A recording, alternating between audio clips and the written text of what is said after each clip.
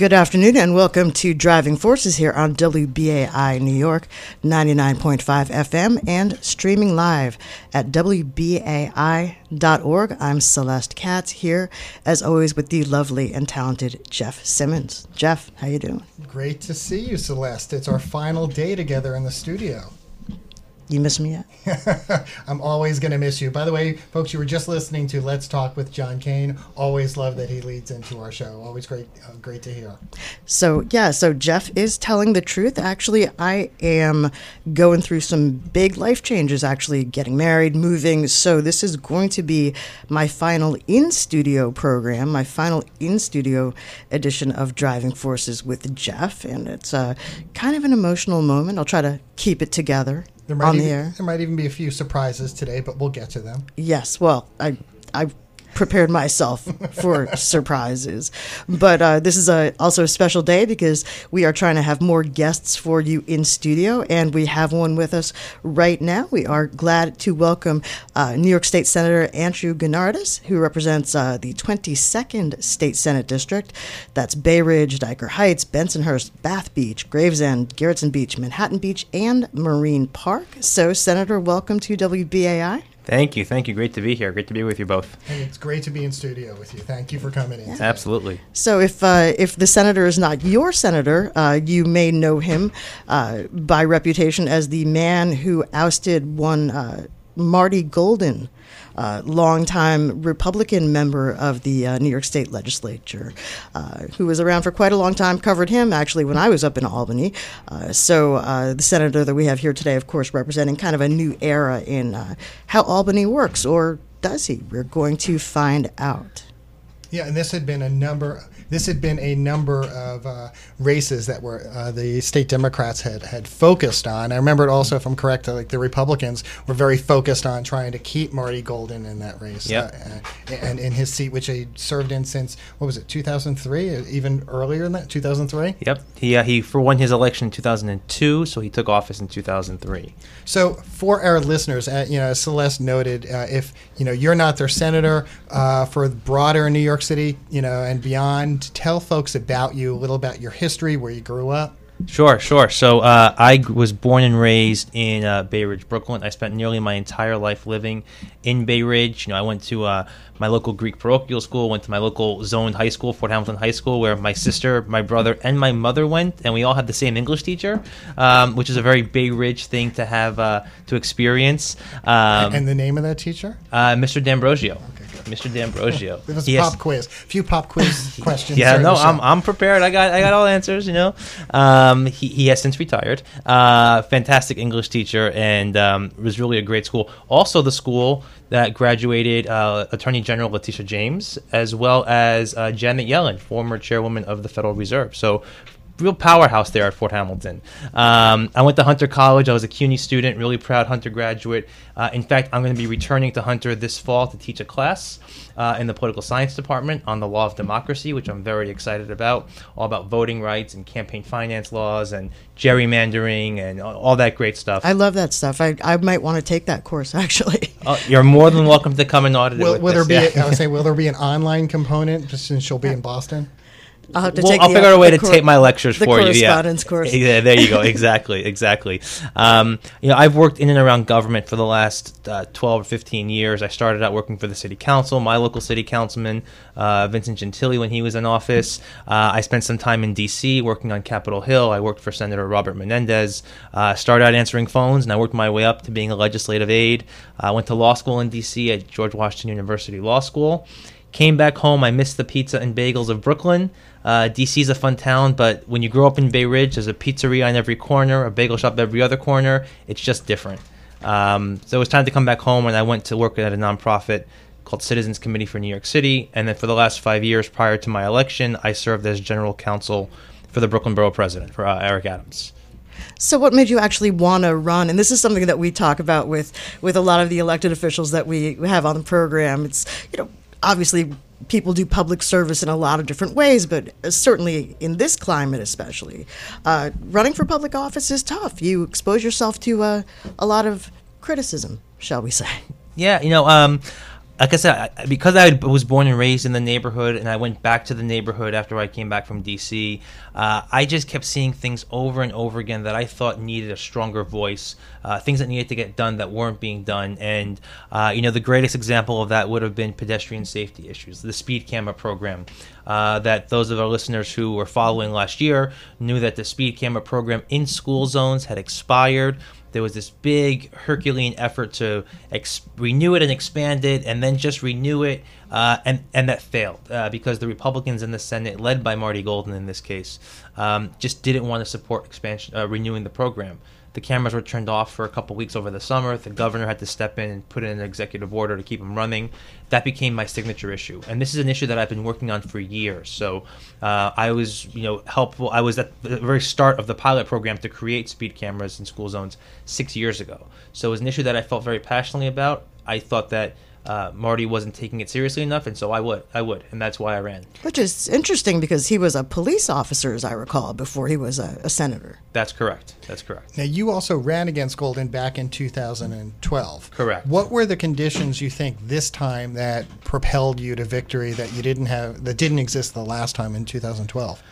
I can point to a whole number of things. I would say the biggest and chief among those, I was a different candidate. I was 6 years ago. I was 26 when I first ran. Like, what did I know about running for office at 26 for state senate? I did better than anyone thought I could do. But really, I think having more experience, more time in the community to build deeper roots and really have a track record to run on, and to really find my voice. Which I think is really important for anyone that wants to run for office, to know why they're running and to know what's going to propel them day in and day out, waking up at 7 in the morning or going out to a subway station at 7 in the morning, shaking hands all day. You need to know the right reasons why, and I was just more mature. It didn't hurt, of course, that we had this big blue wave that came out last year as well. The turnout in my district last year surpassed our 2016 presidential turnout, which was incredible, and that really helped carry me over the top, which helped put me through victory. Oh, no, go ahead, Celeste. No, so today I'm deferring to you as much as possible today. Oh, is that right? Oh, okay. Well, we should have straightened that out like 6 months ago.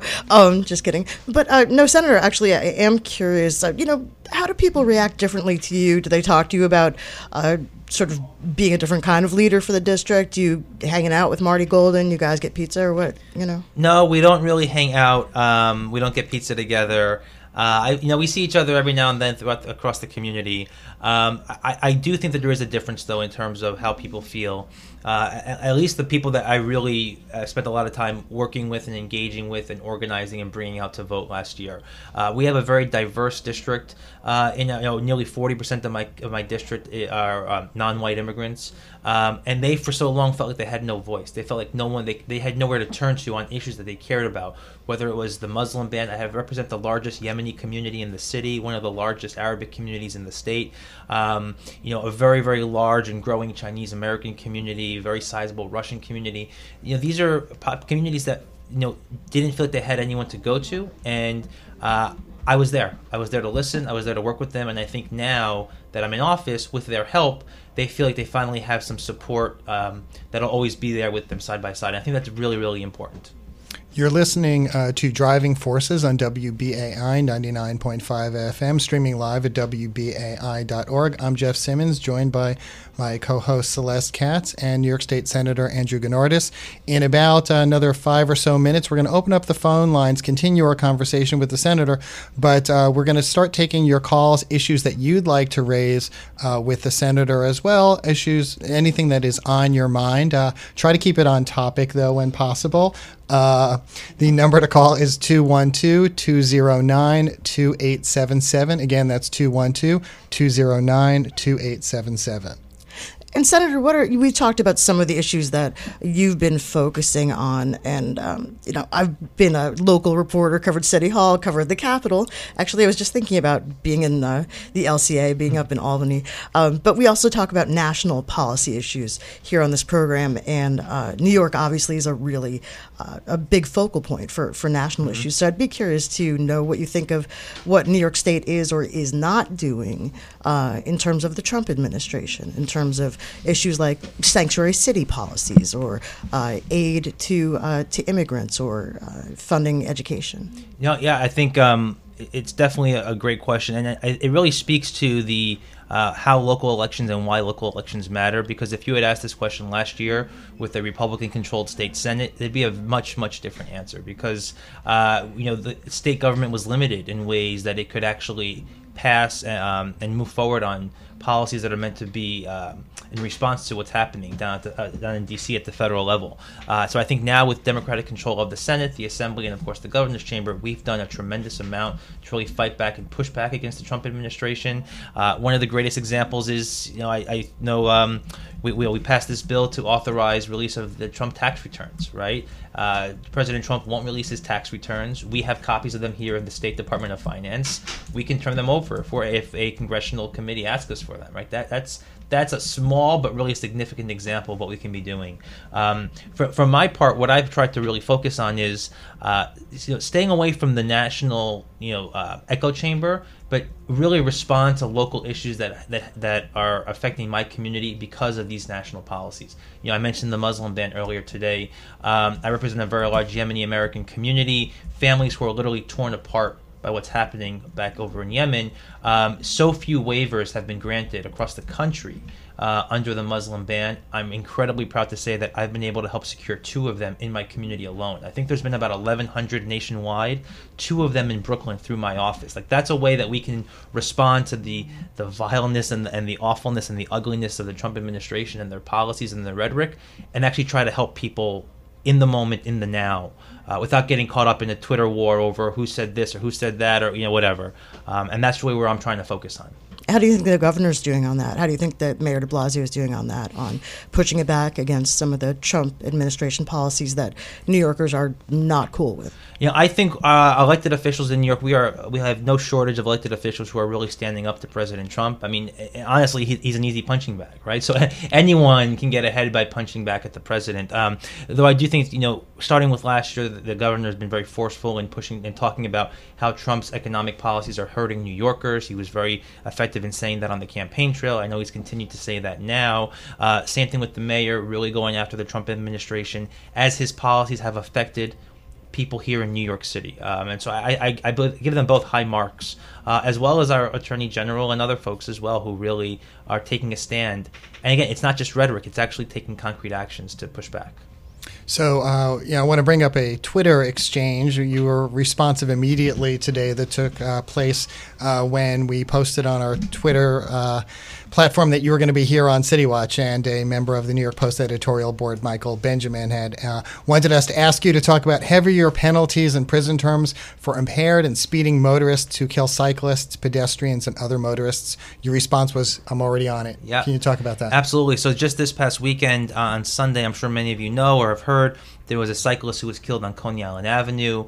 If you've seen the video, it's just absolutely horrific. You have this driver who sped through 2 lights now, apparently, ran through a red light, T-boned another car that had the light.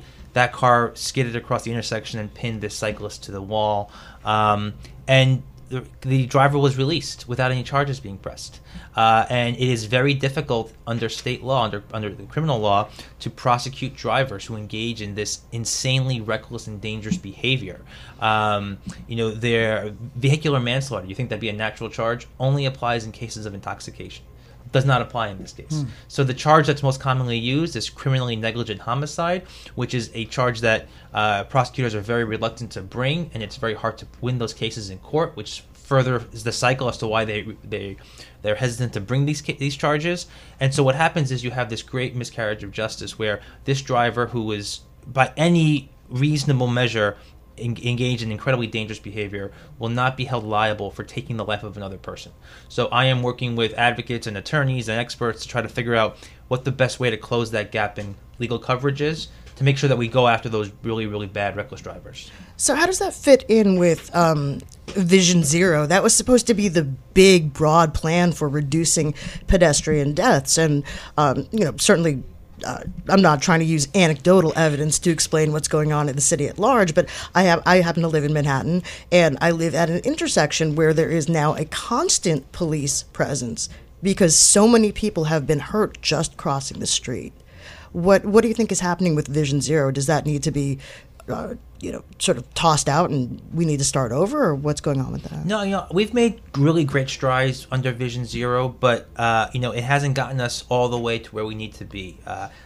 2017, Brooklyn actually saw a significant increase in pedestrian fatalities over the prior year, whereas the other boroughs had seen a decrease. I don't recall the numbers for last year's off the top of my head. So it's not a perfect solution. It's worked really well, but we still have a lot more to do. I think the legislation that the City Council passed for the complete Safe Streets design is really, really going to make a big difference here.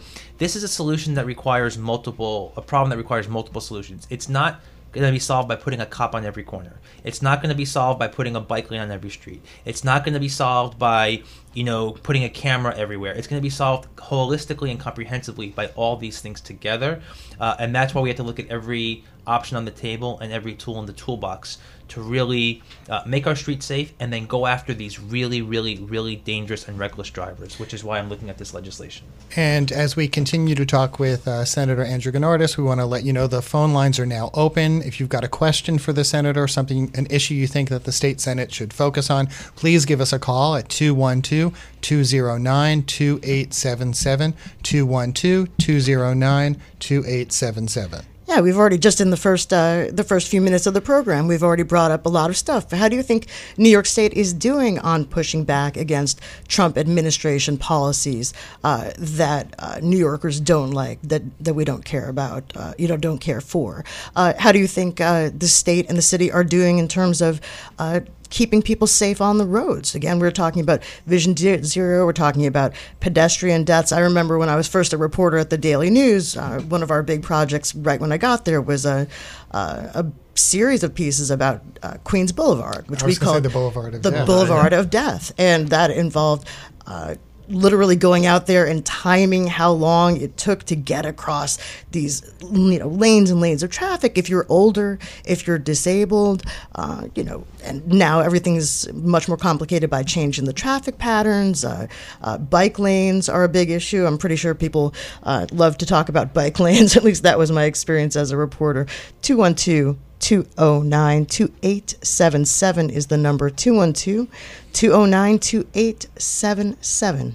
So you're on a number of committees. I want to get it correct. You are chair of the Education Committee, or you're a member of the Education Committee? I'm a member of the New York City Education Committee. So obviously one of the issues that dominated the education discussion over this past year had been regarding the specialized test to get into schools like Stuyvesant, and the mayor came up with his plan.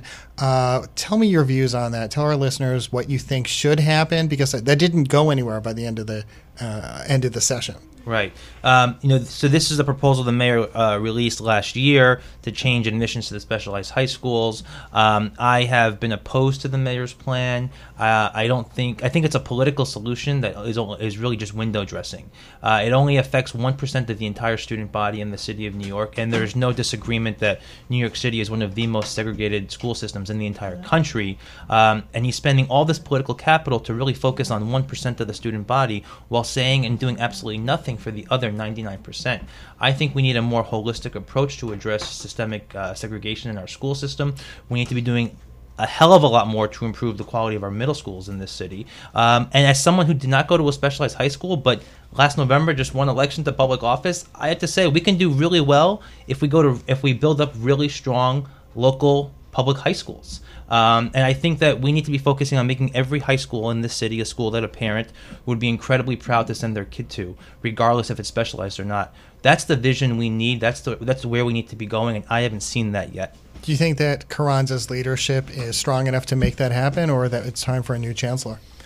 I'll tell you, in my district, the chancellor's comments about the specialized high school and the rhetoric that's come out on this makes him not the best messenger to talk about how we improve the school system. There is a strong lack of trust from all the parents in my district. There is a feel of betrayal by the parents in my district.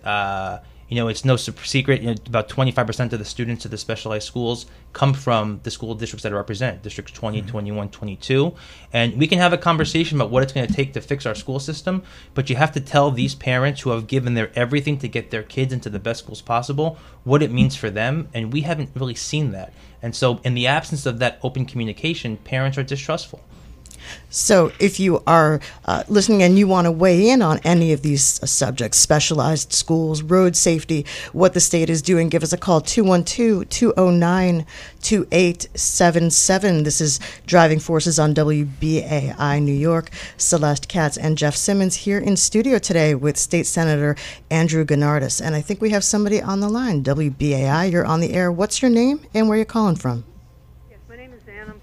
I know I'm not a New York citizen, resident. I'm calling from Freehold. But we're talking about pushing back against Trump. Mm-hmm. One of my friends was walking on Canal Street last week, and she was stopped by ICE. She's an American citizen because she's Indian and has brown skin. She was asked by ICE who she was and had to produce her identification. What is the senator doing about that? Okay, thank you very much for your call. We certainly do appreciate it, and we're going to throw that question to the senator now. Thanks. Yeah, no, thank you very much for that call, and I'm very sorry on behalf of your friend that you had to experience that. This is a big, big problem. There is a deep fear that exists in our immigrant communities, or even our non-immigrant communities, but our communities of color, with this crackdown on immigration. We saw just last week, ICE tried to get into a homeless shelter without a warrant. I mean, we're talking about open and flagrant violations of people's constitutional rights. So what we are trying to do on our end through my office, again, connecting the big national problem in a very local way, we have engaged in a robust outreach campaign to all the different community members in my district, especially those who come from immigrant populations and backgrounds, educate them on their rights, tell them what they can do and what they can't do if someone knocks on their door, tell them what they can or can't do if someone comes into their place of business, their market, their restaurant, whatever. Arm them with the tools necessary. We have lawyers who are coming to give these presentations weekly. We've done 2 of these already. I think we have 2 more scheduled. We're doing it in multiple languages, and I really think because we can't be everywhere and I can't be everywhere in my district when these things are happening, I want to arm my constituents with every ounce of knowledge they need to protect themselves and defend themselves. We had kind of a scare a couple weeks ago where we thought there may have been an ICE raid in Bay Ridge. It turns out that there was not the case. That was the weekend event. Yeah. But we were on the phones right away, following up, reaching out, working with the Mayor's Office of Immigrant Affairs to really just coordinate a response. Thankfully, we didn't need to escalate that, but my office is hyper attuned to what's happening on the ground, and we are trying to be as responsive as possible on this. And we've got another caller on the line. Welcome to WBAI. What's your name and what's on your mind? Hi, welcome to BAI. Hi. Hi, what's your name and what's on your mind? My name is Nettie.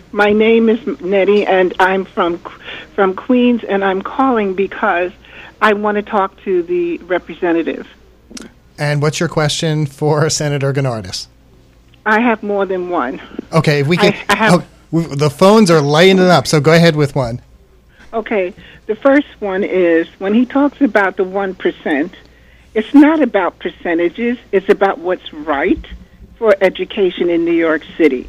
As he just said, it's very segregated, and those who can't afford to send their children to receive extra care and education so that they can get into these high schools of science and Brooklyn Tech and so forth and so on. It is very unfair that those who can't afford that, because that's what they're doing, those who can't afford that are left out of the equation. So, Nettie, if I just want to jump in here for 1 second. So what is your question for the senator so that he can give you a direct answer? Well, I feel that he is looking at only the percentages, and the percentages are not fair.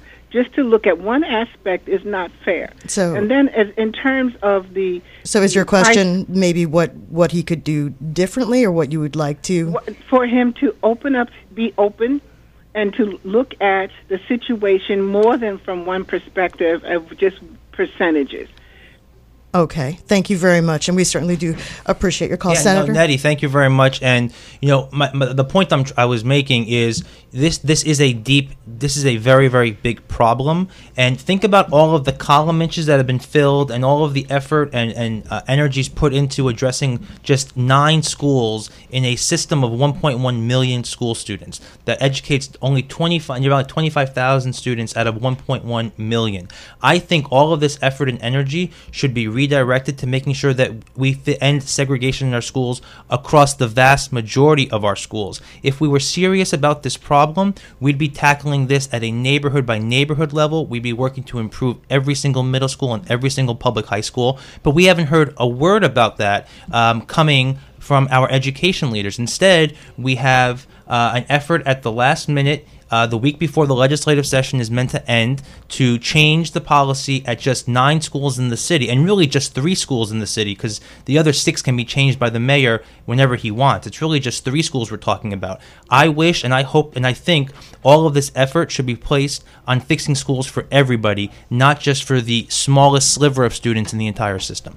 Okay, great. And remember, we are still taking your calls here at WBAI 212-209-2877, 212-209-2877. If you have a question for State Senator Andrew Gounardes, we are going to try to get to as many of your calls as we can. So if you can keep it bright and tight, that would be great. WBAI, you're on the air. What's your name and where are you from?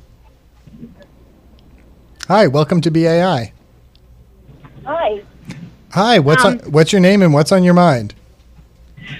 My name is Kristen, and I actually was just really interested in, we've talked a lot on the program about mayoral or citywide initiatives, and as a state representative, I just kind of find it interesting, or I'm curious about how closely or how hand in glove do city-level representatives work with state-level representatives, and how does that information pipeline or policy pipeline work? Thank you. Hey, great. Thank you so much for your call. Thank you, Kristen. I think there's no one answer to that question. I think every elected official or every government official probably handles that differently. I can tell you from my perspective, I'm in constant contact with all of my local city council members. I cover 4 different city council districts, actually 5. And I talk to those members at least once a week, either on the phone or through text message. I'm constantly talking to my fellow assembly members, engaging with officials at the city at all levels. My staffs are constantly in touch with each other. I can only do my job as well as I know what's happening on the ground, and because I can't be everywhere or I don't know everything that's happening at any given time, I need to be in touch with folks who maybe do know what's going on. So I know that I talk to my local representatives constantly. We do a lot of partnered events together. The immigrant forums that I described earlier in response to the ICE call, I'm doing that in conjunction with my local city council member. I'm hosting a teacher's school supply drive with 2 of my local city council members. So we are always working together on joint partnerships and initiatives. I think we have another caller here on the line again, 212-209-2877, WBAI. You're on the air. What's your name and where you're from? My name is Brian. I'm from Queens. Okay, Brian, what's your question for the senator today? My question is that I'm a person who has who's retired from New York City Transit Authority, and there's when you get a pension, when you borrow a pension loan while you're working, if you don't pay it back by the time you retire, they take it out of your pension check. But what happens, even after you finish paying it up, they take it out infinitum. That amount goes on in perpetuity. And I want to know about maybe some kind of legislation or something that they can stop it once they finish. They recoup the money that you owe them. Great question, and I chair the Civil Service and Pensions Committee, so you kind of came to the right place with this question. I'm not aware that they take the money out of your check even after you've paid everything back. It doesn't sound right to me. I'm not saying it's right or wrong. I have not heard this before. It doesn't sound right to me. If you want to call my office, we can have someone walk you through this and see if we can get you a more direct answer that'll help you out. My office number is 718-238-6044. 718-238-6044. If you can't remember that, definitely call your local state senator or state assembly member, and they can help you as well. But we should be able to help. Either my office or someone else can help you work through this. And it is almost 5:30 here. You're listening to Driving Forces. Celeste Katz and Jeff Simmons here with State Senator Andrew Gennardis in studio. WBAI New York 99.5 FM and streaming live at WBAI.org. We have a few minutes for a couple more of your questions. 212-209-2877 is the number. 212-209-2877 is the number. And I think we're going to jump back into some of the national stuff. We were talking about that a little bit earlier.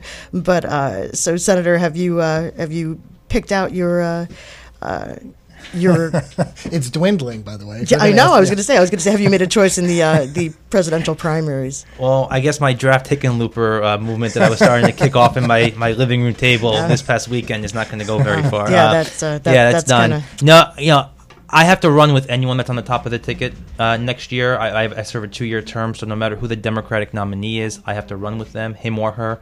And so I haven't made a final decision yet. I think it definitely is a very big field. There are a number of candidates who I think are saying a lot of important things and a lot of exciting things. To me, one of the biggest things I'm concerned about is electability and who's going to put this guy in the White House out of his job. And so that's going to be a big factor for me. And I want to see how these campaigns develop throughout the fall before I make a final decision. Just to make this completely not awkward at all, how do you feel about Mayor de Blasio running for president? Look, we all grow up being told that anyone can run for president, so I applaud the mayor for taking the initiative to do that. I think there's a lot of stuff happening back here in New York City that still needs to be addressed, that I wish he would focus on more. But I'm just a guy from Bay Ridge who is hoping to see some leadership at the city, state, and national level that reflects the values that I was raised with. So and maybe when you move to Boston, you might consider a pursuit. I mean, think of your former colleague Laura Williams, who's now Laura Curran, over in Long Island. So you might have a future in elected office. Oh, really? Yeah. You know what? Tell me where to send the check. Let me think about my future in public. No. Well, I thought it over. I did think it over for 5 nanoseconds. We do have a caller here to save me, of course. WBAI, you're on the air. What's your name and where you're from? Wesley Felix, and I am a former constituent of Nassau County, where Congresswoman Kathleen Rice used to represent. Mm-hmm. And what's your question today? Now, I wanted to get your guys' opinion on the gun control issues that have ignited in this political atmosphere, because I am one of the victims of the thing called Fast and Furious Gun Runner Program. Mm-hmm. And we presented our documentation to people like Congresswoman Kathleen Rice, and as a constituent of her community, you would expect someone of her stature that screams about gun control to be concerned. Well, the epic failure in that was they were supplied with all the documents. Zachary was one of her assistants. Okay, so was supplied with all the documents, but they chose to kick us to the curb on our issue with this stuff. So if New York Democrats want to scream gun control, what is the purpose of gun control when our own government, who we can't trust, circumvents their own laws to push weapons into the street under the cloak of confidential information? Okay, thank you for your call. And we're going to ask the senator, what do you think is the relationship between people and their government and gun control?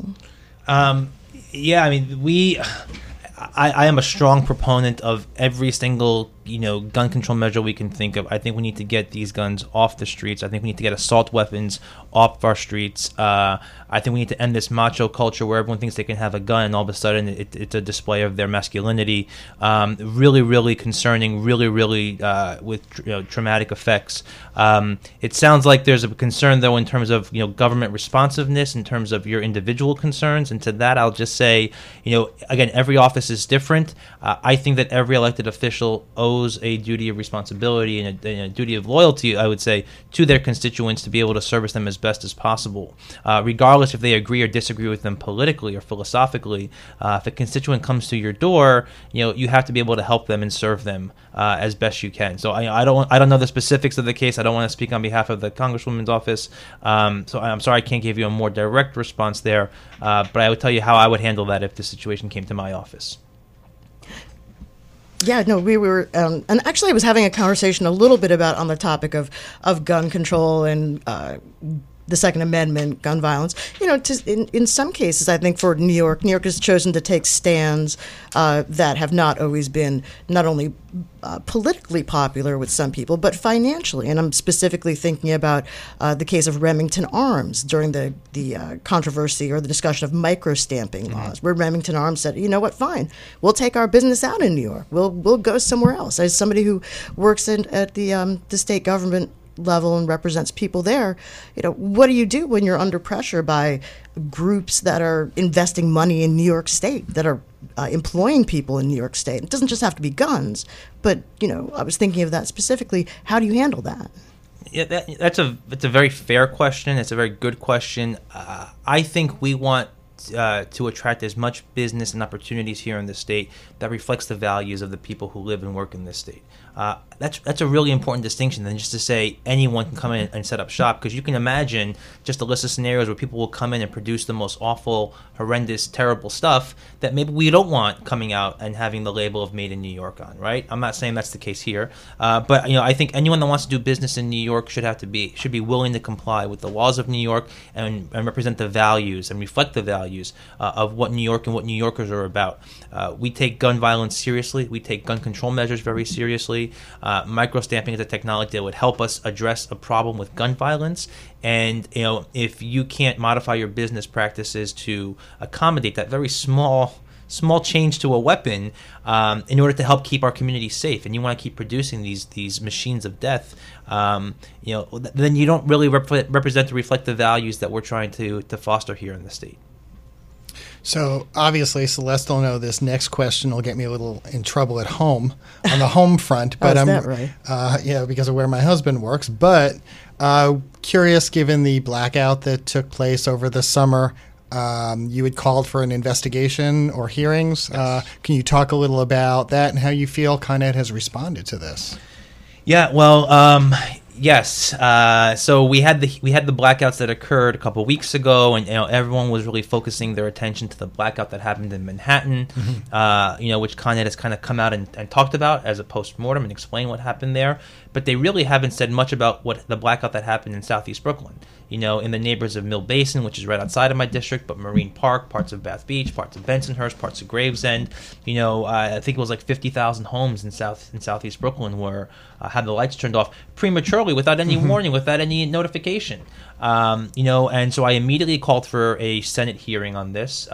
Next week, my office will be attending a meeting, with officials from Con Ed to talk more about what happened here. I still think we need to have an open discussion through the legislative process to see, A, what happened, but B, how are we going to address this in the future? I think this is a foreseeable incident. I think we know that in this era of rising climate temperatures, that there will be more days like this and more weekends like this and more occurrences like this. How are we prepared to keep our grid safe and reliable when we have multiple 100-degree days in the future?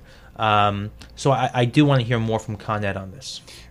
Given the question we had from one of the listeners earlier, my sense is in something like this is where state and city officials wind up legislators work together. I mean, look, we all have the OEM notifications. I get a text message every time something happens.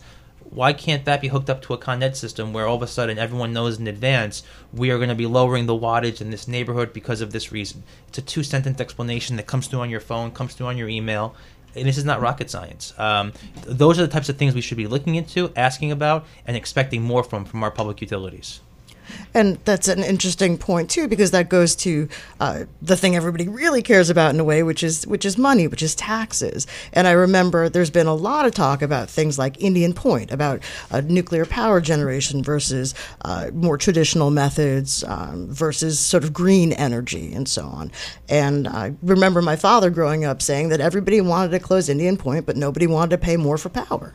How do you balance those things out? Is the state government doing anything new and different, or are we sort of back where we were when my father said that to me 30 years ago, whatever it was? Yeah, and we are closing Indian Point. That's about 25% of our power output, power generation for the downstate area, and that's a big gap we have to figure out how we're going to fill. We have taken tremendous strides this past legislative session to start moving our economy to a net carbon zero future, which is where we need to be going. Any discussion of power and power generation and power usage that does not reflect the realities of climate change is missing the mark.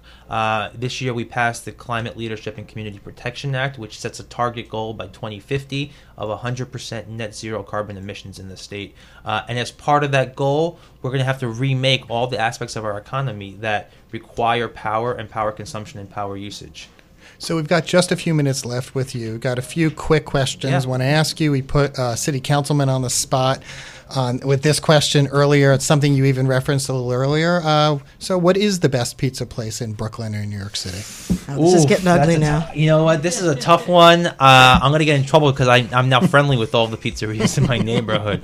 But I have to say I have a special place in my heart for Leo's in Bay Ridge, for Vesuvio's in Bay Ridge, for Gino's, for Pizza Wagon, for Nina. I mean, Ellen B. Spumoni Garden. That's not an answer. I can't pick because everyone has a different type of slice. So when I'm feeling a square, I go here. I'm going to have to object to this. A late night slice, I go there. When I'm feeling my old hometown favorite, I go here. It's hard to choose. Just another politician that wants to be everything to everybody. I just want all the pizza. Okay, second question. More. Given that, Celeste is about to go through a life change, we understand you're going through a life change as well. Can you tell us a little about what is this new chapter in your life? Yes, so I got engaged 2 months ago, and we'll be getting married at the end of this year. Incredibly happy, incredibly excited, and aside from all the good things I've done in my professional life, I'm just beyond over the moon excited for what's to come in my personal life. Okay, and because Celeste is kind of torn right now, Yankees or Red Sox? Torn? You're gonna be torn. There's only one answer to that question. As soon as this show is over here. Well, I don't know. Not according to our mayor, it is. There's only one answer to that question, and it's the major league leading best record in baseball, New York Yankees. So as we wrap up, Mets was a 4-letter word I couldn't say growing up.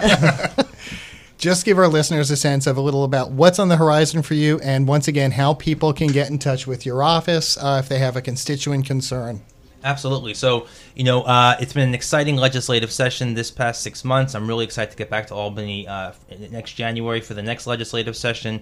I'm going to be really focusing on, like we talked about a little bit earlier, really improving street safety and really finding ways to hold dangerous drivers accountable. Also going to be looking at ways to help support our CUNY system, especially our CUNY adjuncts who are woefully underpaid. We have story after story about how CUNY facilities are falling apart. And now that I'm going to be teaching there, I have some more skin in the game. But as a proud CUNY grad, I want to do more here. And to make sure that we are fully funding the Campaign for Fiscal Equity lawsuit to help support our public school education. Those are some of my biggest priorities. And I will plug one thing that I had read about you that I thought was a good idea, which was pushing the MTA for student discounts on express buses. Yes, absolutely. And the last push I'll add there is I've launched this big push to get riders on the board of the MTA who with voting power. We have a non-voting representative on the board of the MTA. I think it's important that riders have skin in the game, that we have a say on the projects, priorities, and most of all, the budget of the MTA. And so I'm going to be pushing the legislation I've introduced this past session again this year or next year to empower riders and rider representatives with a vote on the board of the MTA. Senator Andrew Gennardis, once again, what's the number for people to call? My office, 718-238-6044, or you can email me at gennardis@nysenate.gov. I also do an open thread on Facebook and Twitter every Friday mornings. A lot of constituents chime in, but a lot of non-constituents chime in as well. If you have an idea or an issue you want me to take a look at, chime in on our Friday open threads. I read everything, even if I can't respond to everyone right away, but I promise you I read everything, and we've gotten some really great ideas from that as well. Senator Gennardis, thank you for joining us in studio today and taking some of our listener calls. Great to be here. Thank you, guys. Thanks very much. And once again, you are listening to Driving Forces here on WBAI, New York 99.5 FM, and streaming live at WBAI.org. Celeste Katz and Jeff Simmons, kind of a bittersweet moment here for the two of us as we are getting close to the end of what will be, at least for a while, our last in-studio program. I'm going to be starting a new chapter of my life here, and I don't know, Jeff, I'm not going to cry or anything, but I mean, I do want to thank you. I do legitimately want to thank you for bringing me in here and introducing me to BAI. And I've had a lot of great opportunities here, not only on this program, but to do and learn a lot of things about radio. It's been wonderful. Well, one of the reasons I was glad we were able to do this was because when I had worked on David Paterson's campaign to be lieutenant governor, I got to spend a good amount of time with you, particularly that notable bus ride where you sat with the then lieutenant governor candidate on the way back to his grade school on Long Island, and everyone from the Spitzer campaign was like nudging me, like, stop the interview, it's got to end now. And I knew that David just loved talking with you. You were so much fun to work with. I mean, you were serious, you were a fair reporter, and I was glad to be able to do this with you. Yeah, it was. I'm just trying to remember how far back we go, and is that how far? It must be before that, because I've known you, but that's when we spent a good amount of time together. I mean, you were one of the toughest political reporters. I mean, you nudged me like, I think we're starting to get some phone calls in. Actually, okay, I can't wait. You guys might want to run for it before this goes down. I actually, legitimately, if you are listening to this, I have no idea who that is on the phone. Hopefully somebody we want to talk to. So, yeah, I think there were a few people who wanted to call in to just say a few words. We have a caller on the line right now. Welcome to WBAI. What's your name and what's on your mind?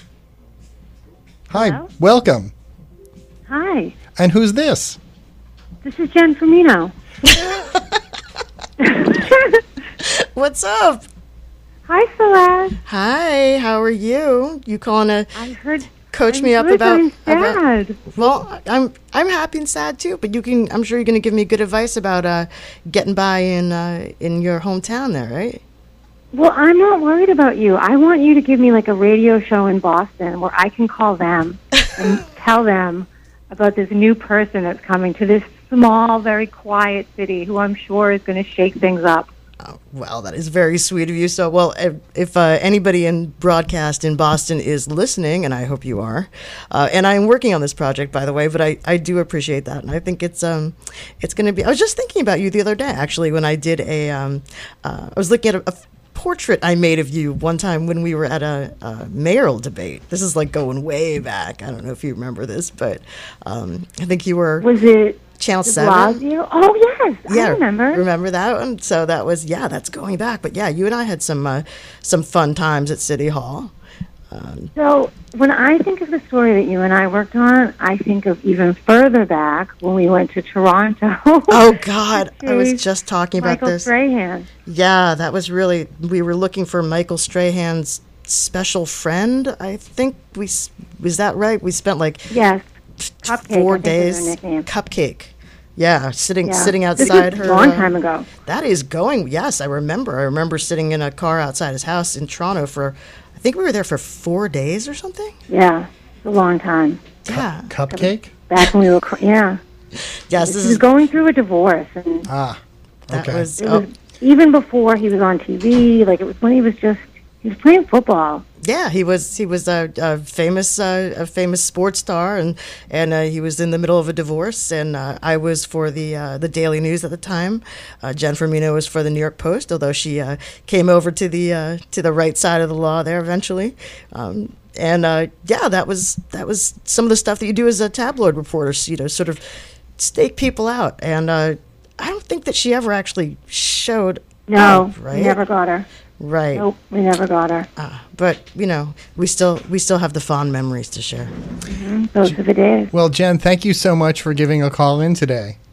Yeah, thanks for having me. Good luck, Celeste. Thanks. Keep in touch. And when I come home for Christmas, let's try to hang out. Oh, definitely. Look me up.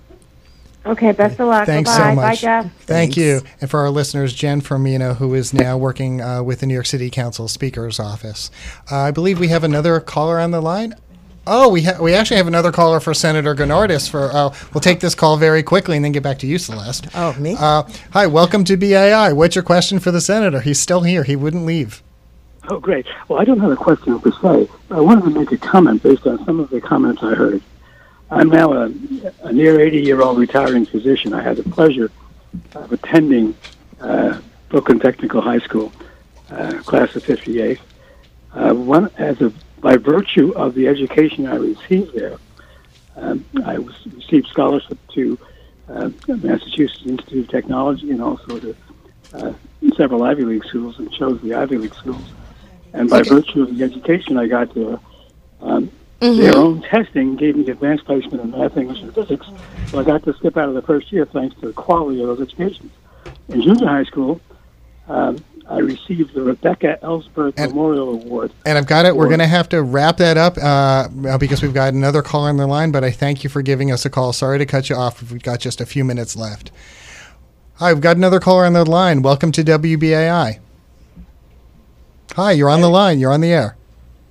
Hi, long-time listener, first-time caller, and just want to say I'm a very proud WBAI buddy, and I have 2 tote bags at home in Boston that I treasure, and I encourage all of the listeners to donate and be part of the WBAI family, which I'm very proud to be part of. Oh, and what's your name?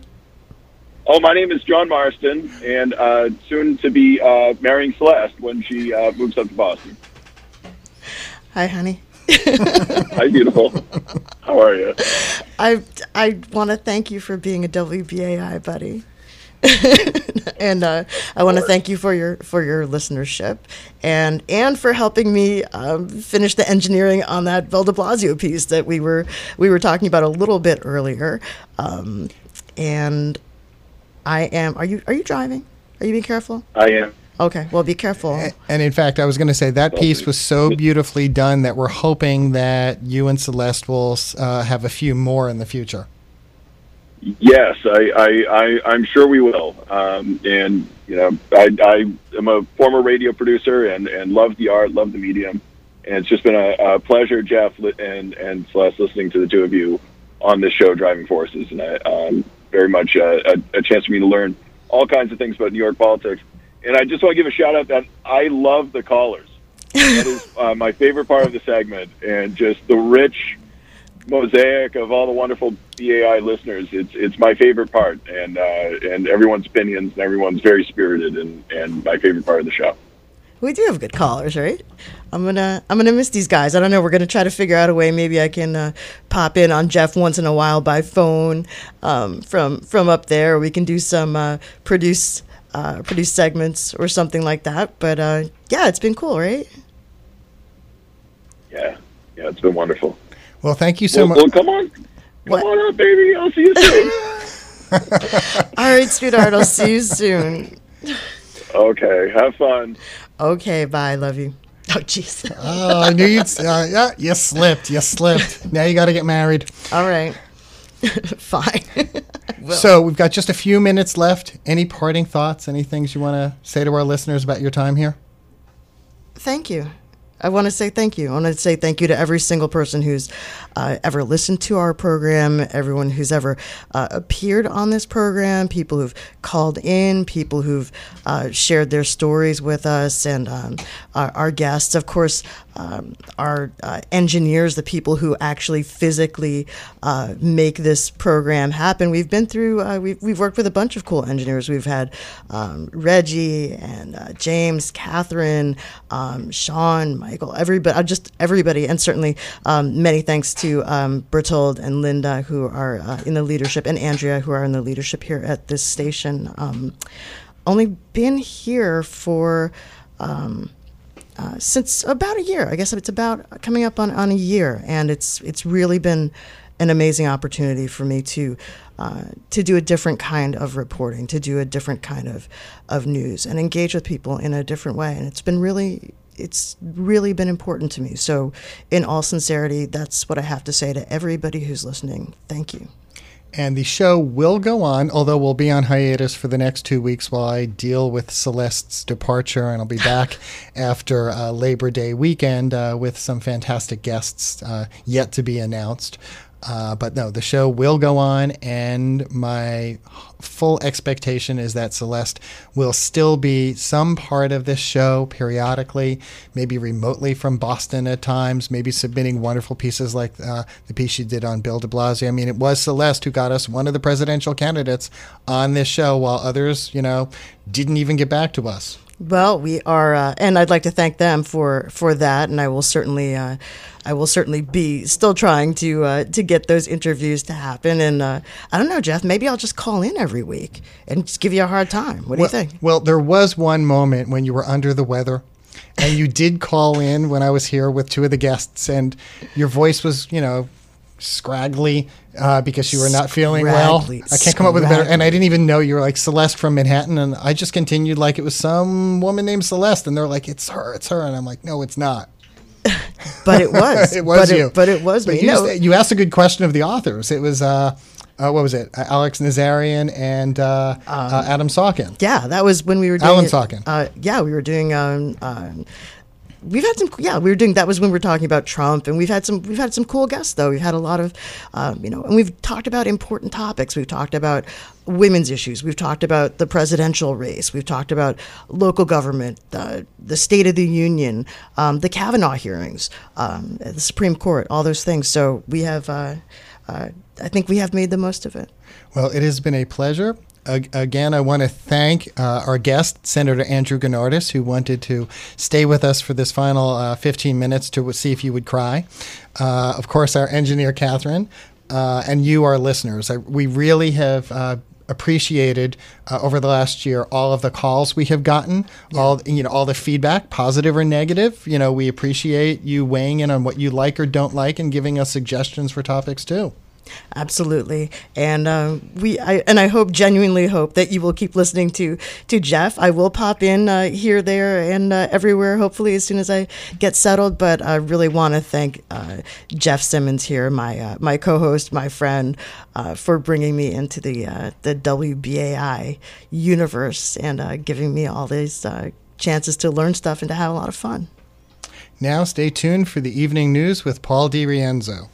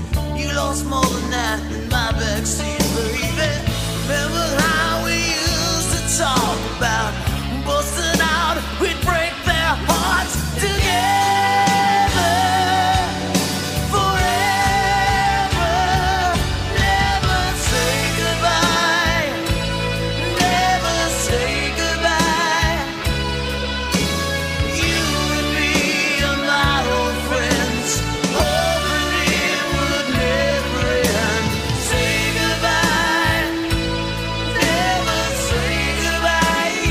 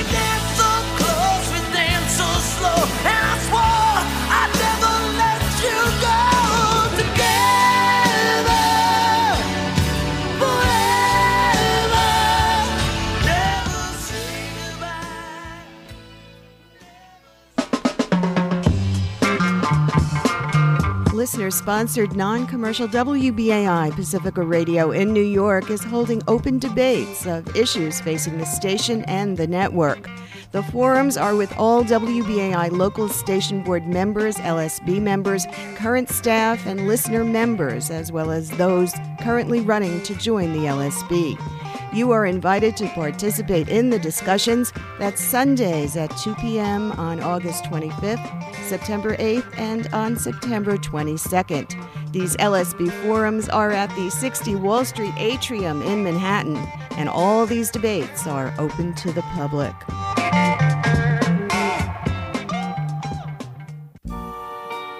This is the mic check for Cat Radio Cafe. Testing. Testing. Stay tuned for Cat Radio Cafe Sunday night at 11 on WBAI. I'm Janet Coleman. I'm David Dozer. The Displaced Playwright. On Sunday, August 18th, documentary filmmaker Roberto Minervini returns to discuss his film work, this time on marginalized Black and